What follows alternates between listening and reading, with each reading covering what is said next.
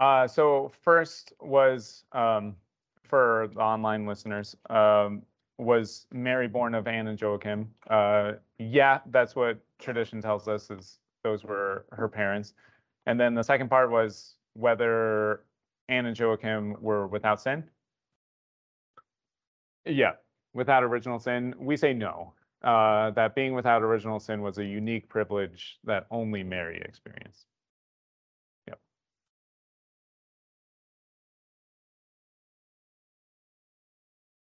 All right, you want to dive into, well, dive back because I skipped one of the things we believe about Mary. All right, so the fifth thing we believe about Mary is that she's the mother of all Christians. And then this can be broken down into three kind of subtopics. The first one is that she helped save us. So she worked with Christ to bring about our redemption. The I guess the clearest way to put it is that, if there was no Mary, there'd be no Jesus. And if there's no Jesus, then there's no redemption. So by saying yes to the angel Gabriel, she made our redemption possible. So that's kind of the most, I don't know, maybe surface level way in which she helped. I mean, that's a significant way that she helped in our redemption, but it goes even deeper. So we get St. Paul in his letters. I forget which letter. He says, I make up what's lacking in the sufferings of Christ for the sake of his body, the church. I make up for what is lacking in the sufferings of Christ. That's a baffling passage. How can you say that Christ's sufferings were lacking? So the way the church has understood this is that, did Christ redeem us? Yes. Does anybody else have to do anything for us to be redeemed? No. But in the mystery of salvation, Jesus invites us, who are members of his body, who become Christ through our baptism and our anointing. We're joined into him. Since we're joined into him, he invites us to participate in his work. So it's like a father letting his son help him with, I don't know, fixing an appliance or whatever else, or the mom helping, not to be sexist. The mom could be working on the appliance. A parent helping, letting a child do something, even though they could do it entirely themselves. Why? Because in some way, for some reason, it's good for us and God's big plan of salvation to invite us into his work. And so what Paul is making up for is the work that he's invited to do with Christ. So if Paul can say that he is co-worker with God, he uses that phrase elsewhere. He's a co-worker of God, mediating salvation to people. If he can say that, Mary can say that all the more, because she brought the Savior into the world. She stood by the cross. She said yes to God's plan every step along the way. So every step along the way, Mary works with Christ to bring about our salvation. We see this in a startling way in the life of Padre Pio. Padre Pio was a priest in Italy in the mid 20th century. He's on YouTube. His last mass was recorded. It's on YouTube, so he wasn't that long ago. He died in, I think, 69, 68, something. So the reason I'm telling you the story about Padre Pio is because God makes external and visible in the life of Padre Pio what's true of all of us in a less visible way. So Padre Pio was just an extraordinary kind of guy. When he was a kid, he would have visions of Mary and Jesus. He would play with them. He thought it was normal. He thought everybody had visions. Then he went off to become a Franciscan, and he was in the friary and just, in conversation mentioned his latest visit from Jesus and Mary, and the other friars were stunned. And he's like, wait, you guys don't don't experience this too? He was just baffled. He thought it was normal. After or shortly before he was ordained a priest, Jesus gave him the stigmata. The stigmata is when a person receives the wounds of Jesus in their body and experience in some way, in different ways, the sufferings of Christ on the cross. So every Friday he would experience to some extent, the pains of the crucifixion. On Good Friday each year, it was especially painful. He asked the Lord in the beginning to take him away, not because he didn't want to suffer, but because he didn't want people to see it. So God made them invisible for the first, I think, year or two, and then from then on, they weren't. Doctors came and investigated it. His own friars, his own superiors in his order, his religious order, thought he was making stuff up. So they actually had it investigated. And doctor after doctor couldn't come up with an explanation for it. The wounds weren't healing. There was no like scar tissue. There was, they would bleed continuously, but you couldn't pass anything through the holes. There was just a lot of, they would emit this sweet, like flower kind of smell from them. So there was all kinds of weird things about him. And he would suffer in other ways. He had these mysterious illnesses that would bring him to the brink of death, and then he would get better. So all kinds of strange phenomenon with Padre Pio. Why? Because God was making visible for everyone to see. He became a sign for everyone of what's true for all of us in a different way, not a visible external way, but an internal. Jesus was inviting Padre Pio to share in the work of his cross, to help bring about the salvation of others, of all of us. And he invites us into the same work, to become co-workers with him on the cross.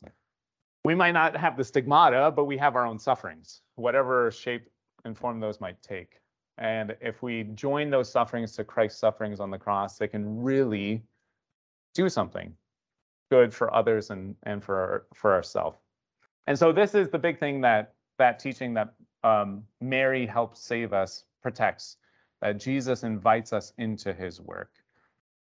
All right, next, Mary prays for us. This is probably the simplest to get. We pray for other people. Death doesn't separate us. We've talked about this with the communion of saints. So Mary especially prays for us. And then the third one, she mediates grace for us. The birth of Jesus into the world is the clearest example of this. Jesus is the divine life itself. Grace is a participation in that divine life. Mary mediated Jesus, God himself, into the world. And linked with that, for some reason, God chose to make her role as the mediator of God into the world, kind of a permanent role within the church. But she's not the only mediator. To lesser degrees, priests are mediators. They mediate the sacraments. By mediating the sacraments, they mediate salvation for us. St. Paul, we'll talk about this. So what we say about Mary is just to a preeminent extent, she mediates the graces of salvation. Why does she get to on such a preeminent level to mediate grace? Because she was the mother of God, and because she participated most intimately with Christ on the cross. So she gets to participate most intimately in the disbursement of the graces won from the cross. All right. So that's what we believe about Mary, and all of it should bring us to Jesus. This is an image of the Immaculate Heart of Mary. This painter, I forget his first name, but you can find him at Smith Catholic Art. He has some paintings of the Sacred Heart and other saints too. So a couple things you might see in the images of Mary. One, you already pointed out the flaming heart. So this we refer to as the Immaculate Heart of Mary, referring to her immaculate conception, that her heart is pure. In the beginning of chapters of Luke, we see Mary bringing Jesus into the temple, and Simeon greets Mary and foretells that a sword will pierce her heart, the sword of losing Christ on the cross, participating with Christ in his sufferings. A sword will pierce her heart, so that's why her heart is pierced with a sword. I don't know what the flowers are. Anybody know? No. All right. There's a, you can only faintly see it here. There's a star here and a star on her forehead. You'll see this in a lot of images, especially icons. It represents her virginity before, during, and after the birth. Okay, now we'll dive into our devotion to Mary. So not only do our beliefs about Mary lead us to Jesus, but also our devotions to Mary, like the rosary, scapular, all those things. So first, the church claims several apparitions occurred where Mary has appeared to somebody. They take place in different parts of the world. One is Our Lady of Guadalupe, where she appeared to Saint Juan Diego in Mexico in the 1500s, at the same time as the Protestant Reformation was going on in Europe. Mary appeared in Mexico. Other ones are Fatima, Portugal. In the 1900s, Mary appeared to 3 children. Lourdes in the 1800s, Mary appeared to Saint Bernadette in France.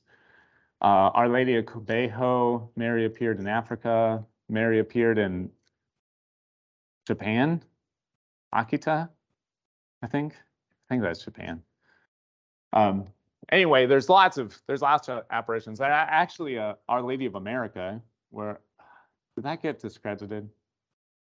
There's one legitimate apparition in America. I think it's Wisconsin. Mary appeared there. There are illegitimate apparitions, or so-called apparitions.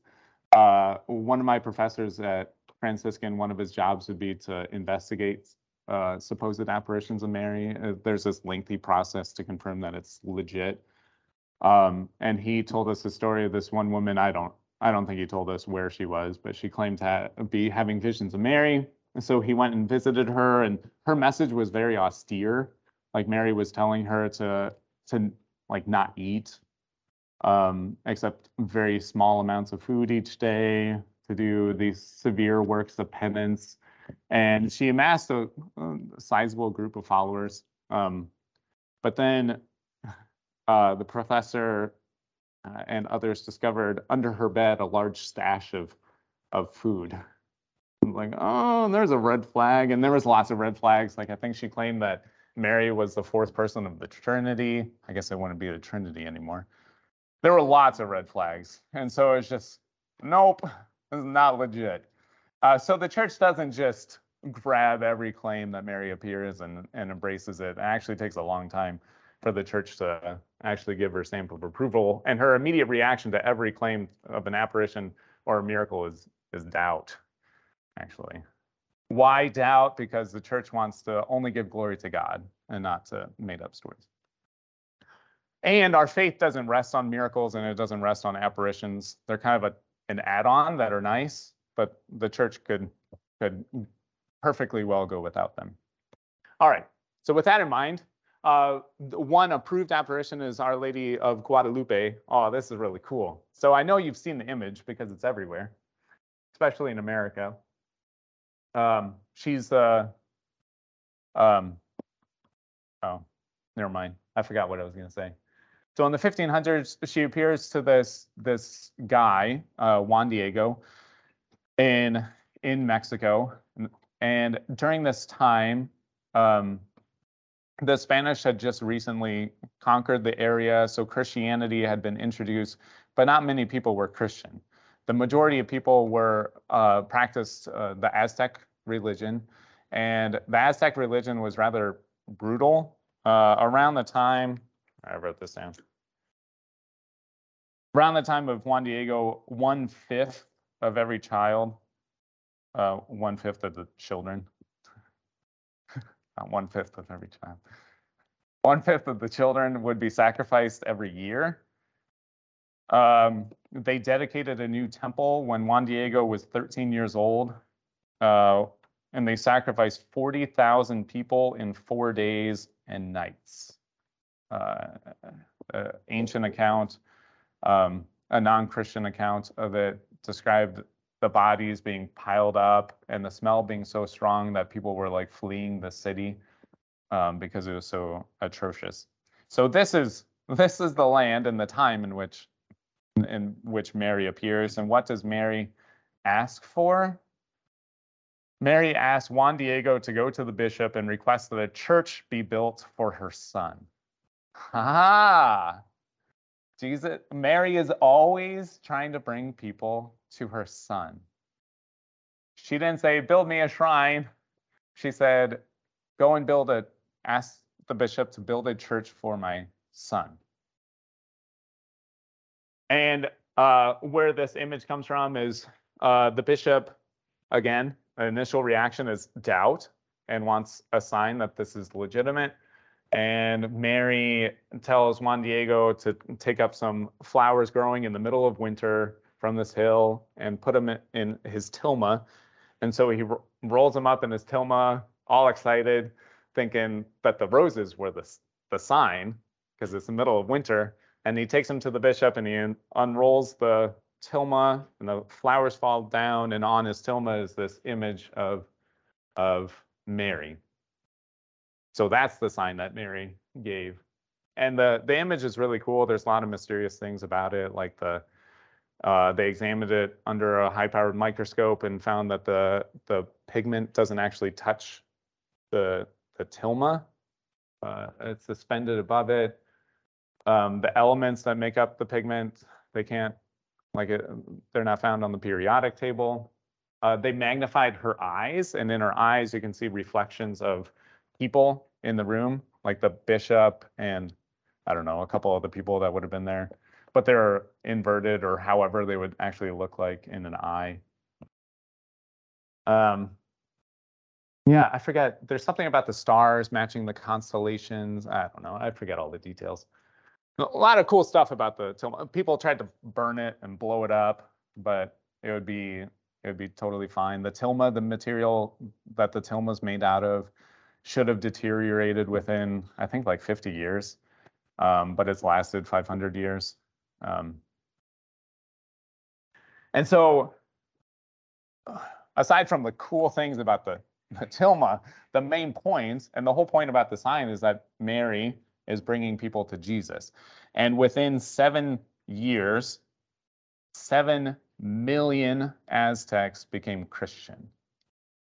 7 million within 7 years. That's quite a track record for Mary. All right. So apparitions. Prayers also our devotions to Mary, our prayerful devotions to Mary, also lead us to Jesus. So the one I'll focus on is the Rosary. So the Rosary, it dates back a long time, at least to the 1200s, probably before that. I think it was started because a lot of people couldn't read, and so they couldn't sit down with the Gospels and think and read about the life of Jesus. They couldn't sit down with the Psalms and pray the Psalms, so instead they would pray Our Fathers and Hail Marys while thinking about the life of Jesus. And then that developed into the Rosary that we have today. So the Rosary is all about meditating on the life of Jesus. You go through, if you pray all the mysteries of the Rosary, you got the Annunciation, you got his birth, you got miracles, you got his death on the cross, you got his preaching, you got the Eucharist, you got a huge sampling of Jesus's life. So the heart and soul of it is meditating on those while praying. So the purpose of the prayers, so you're saying the Hail Marys over and over and over, and then the Our Father, and etc. The purpose of it is not to like win God's favor by saying prayers over and over. So that's the kind of repetitious prayer that Jesus condemns in the gospel, thinking that the more words you say, the more favor you earn. That's not the point of the repetition. The point of the repetition is to invite Mary into your prayer, to ask for her help. But then it also establishes this rhythm that, when practiced and done well, actually serves to aid your mind in reflecting on the mysteries. So it's like holding Mary's hand as she leads you along the life of Jesus. The beads, there's a lot of cool things about the rosary just on a natural level, so it makes a lot of sense that God would use it. They found with people suffering from post-traumatic stress disorder, just physically like thumbing through rosary beads or something else similar would lower their stress levels and help them cope. Yeah, I guess that's the only thing I got about it on the natural level. I heard some more things, but it's Jesus, of course, wants more than just reduce our stress levels, but that's a cool side effect. All right, so that's the rosary, meditating on Christ's life. Then we also have this thing called consecration. There was a saint. It didn't originate with him, but he kind of brought it to the forefront of the church. Saint Louis de Montfort. He lived in the 1700s, and he wrote a book called True Devotion to Mary. It's like of all the Catholic books, it's the one to receive the most endorsements from a pope or from popes of any book, second to the Bible. So it's St. John Paul II, I heard, would carry a copy of it around in his pocket. So it's had a big impact on people. The style that it's written in can be a turnoff for some. So there's other books where they take the same ideas as Louis de Montfort, but then like put it in a more modern language that's less, like he uses the language of slave a lot, which is biblical, but some people are, for good reasons, turned off by that language. But anyway, St. Louis de Montfort, what he did is he would go around all over the place preaching about Mary and encouraging people to consecrate themselves to Mary, to give everything they have to Mary, so that Mary can take all that they have and give it to Jesus. And there's this one story, he was preaching this retreat about Mary in the church, and next door there was a bar. I don't know why the church was located right next door to a bar, but it was, and the windows were open, and he could hear the people, a group of guys in the bar making fun of Mary. And so he stops his retreat and he goes next door to the bar and he beats up all the guys. And then he comes back and resumes preaching about Mary because he wants to defend his mother's honor. Yeah. I don't know. Not everything that the saints did is something that we should imitate or say, oh, that was wonderful. But you kind of get a sense of the guy he was when he finished seminary. He was given this new suit, and he immediately gave it to a poor person on the side of the road and traded clothes with him. All right. So that's Louis de Montfort. He wrote a book called True Devotion to Mary, and he preached on this. And the basic idea is give everything that you have to Mary, all your prayer intentions, all the merits of the good deeds that you do, all your sufferings, everything that you have, consecrate it to Mary. Because what does Mary do? Mary brings everything to Jesus. An image I think he uses is like, you want to present, you have this shiny apple and you want to present it to Jesus, but you've kind of mucked it up. You've dropped it on the ground. It's a little bruised, a little scuffed up. Now you could just hand that straight to Jesus and Jesus would love it. He would love you. Or you could give it to his mother and his mother could shine it up a little bit, clean it off, put it on a nice platter, surround it with like other fruits, I don't know, whatever else, drizzle some chocolate syrup on it, and then give it to her son. So that's kind of an image, maybe a childish image, but it's an image of what Mary does with all that we offer her. And so that's the idea of consecration. So the whole thing about it is not to detract from Jesus. Jesus is our Savior, and only Jesus is our Savior. But Mary can bring us to him. Two expressions of this are found in the scapular and the miraculous medal. So a long time ago, in the 1200s, I think, tradition says Mary appeared to this guy, Saint Simon Stock. He was called Simon Stock because he lived in the stump of a tree, because he was like an ascetic. He was a Carmelite too, and she appeared to him and gave him a scapular, brown scapular, and said and promised that whoever died wearing the scapular wouldn't suffer hell.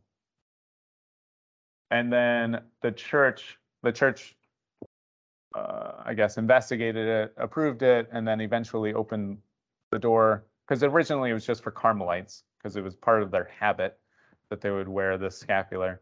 Then the church made it available to all people and made it smaller, because before it was this huge cloak kind of thing, but lay people can't walk around with this huge scapular, so made it smaller. So you got the smaller version of the scapular, and the church endorses those promises.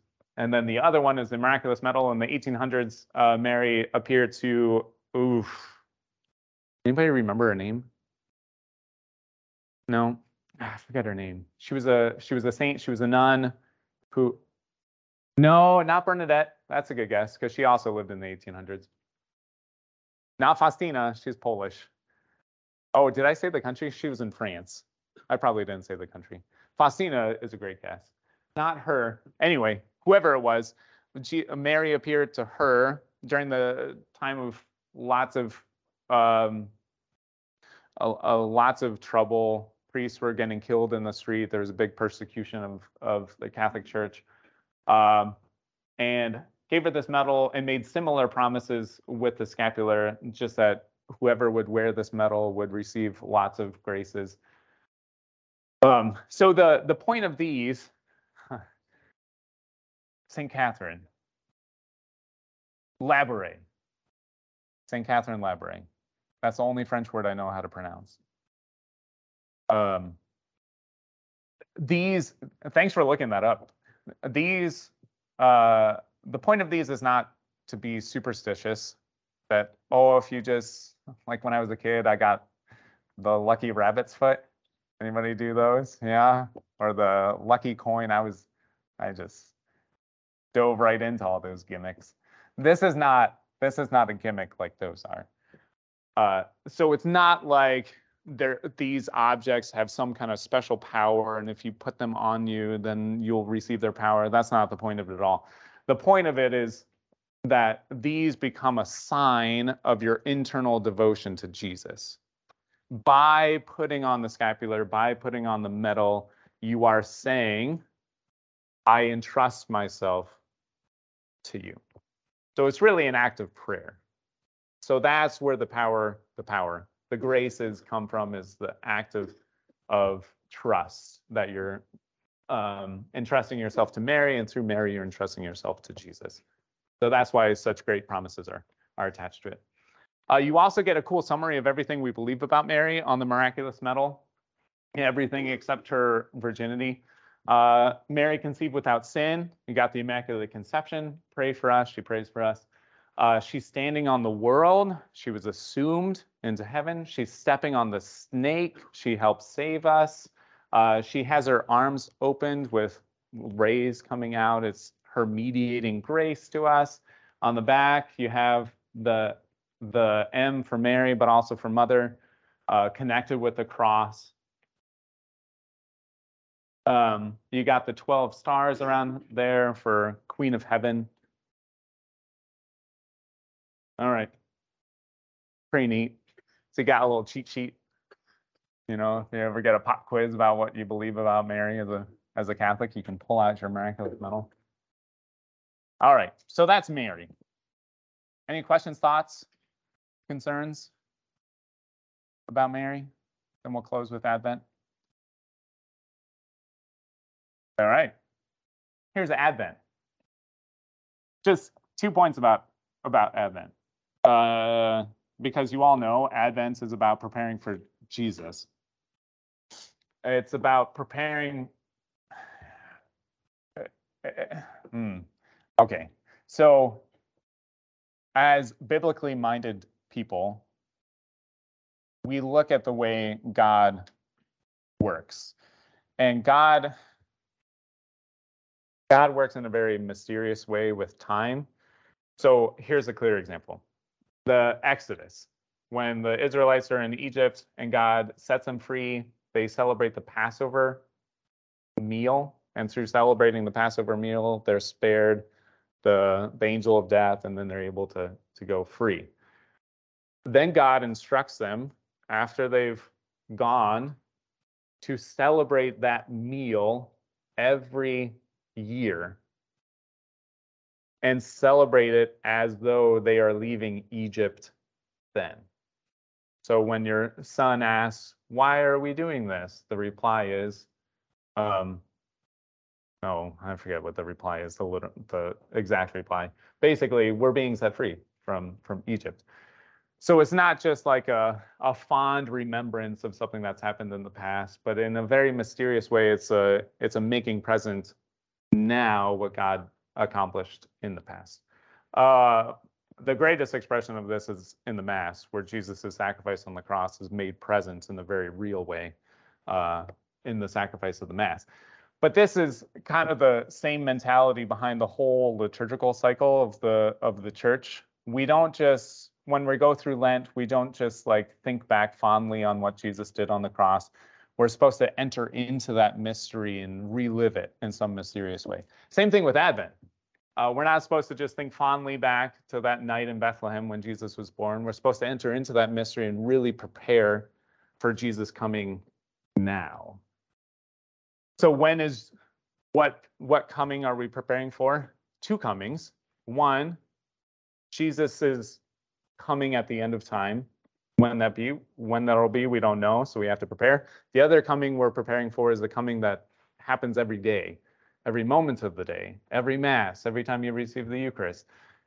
Every time God comes to the door of your heart and knocks is the coming of Jesus. And so we prepare for that too. So how do we prepare? The church has always upheld three things: fasting, prayer, and almsgiving. It's talked about in Lent a lot, but it's always the way the church prepares for everything. Fasting, prayer, and almsgiving. And I would encourage you, if you want to enter into this season, to think of a way, not like maybe you're giving up, like a common thing people give up in Lent is like sweets or something like that. That's well and good, but it's not the most meaningful thing you could do. Christ and throughout Scripture always prized almsgiving more than fasting. Like caring for the poor is always more important to God than fasting. But the powerhouse is when you can combine all three. So an example, I really like to buy books. I like to buy books so much that I'm not going to give it up. Advent. But if I did, I could give up buying books, and every time I want to buy a book, I take that money and I give it to the poor instead. So you see, it's a combination of fasting and almsgiving. And then say a prayer for the poor when I'm giving it. So that's something I would do if I was more free and more of the kind of guy who gets up in the middle of the night to take care of the baby. But I'm working up to that. So anyway, I would encourage you to to enter into the season deeply, to think of a way to couple those three: prayer, fasting, and almsgiving. All right. Cool. This was great. Let me just check real quick to see if anybody had any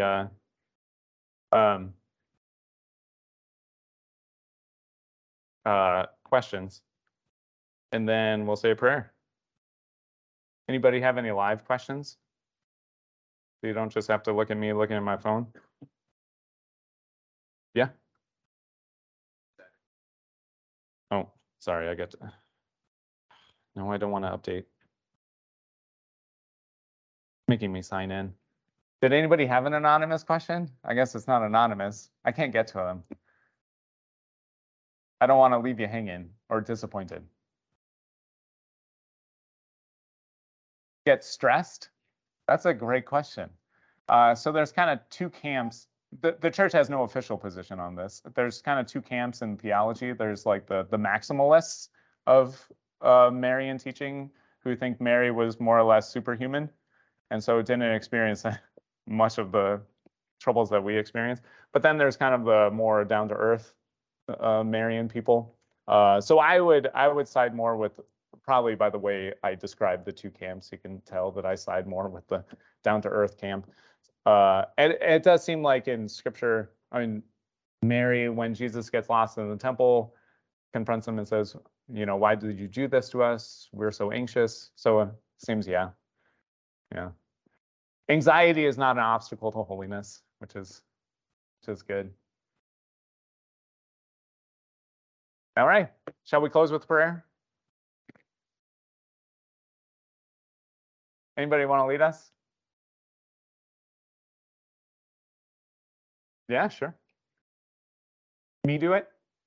Okay, perfect. Name of the Father and the... Yes, you're right. Name of the Father and the Son, Holy Spirit, amen. Hail Mary, full of grace, the Lord is with thee. Blessed art thou among women, and blessed is the fruit of thy womb, Jesus. Holy Mary, Mother of God, pray for us sinners, now and at the hour of our death. Amen. All right, thank you all for coming. Enjoy your night.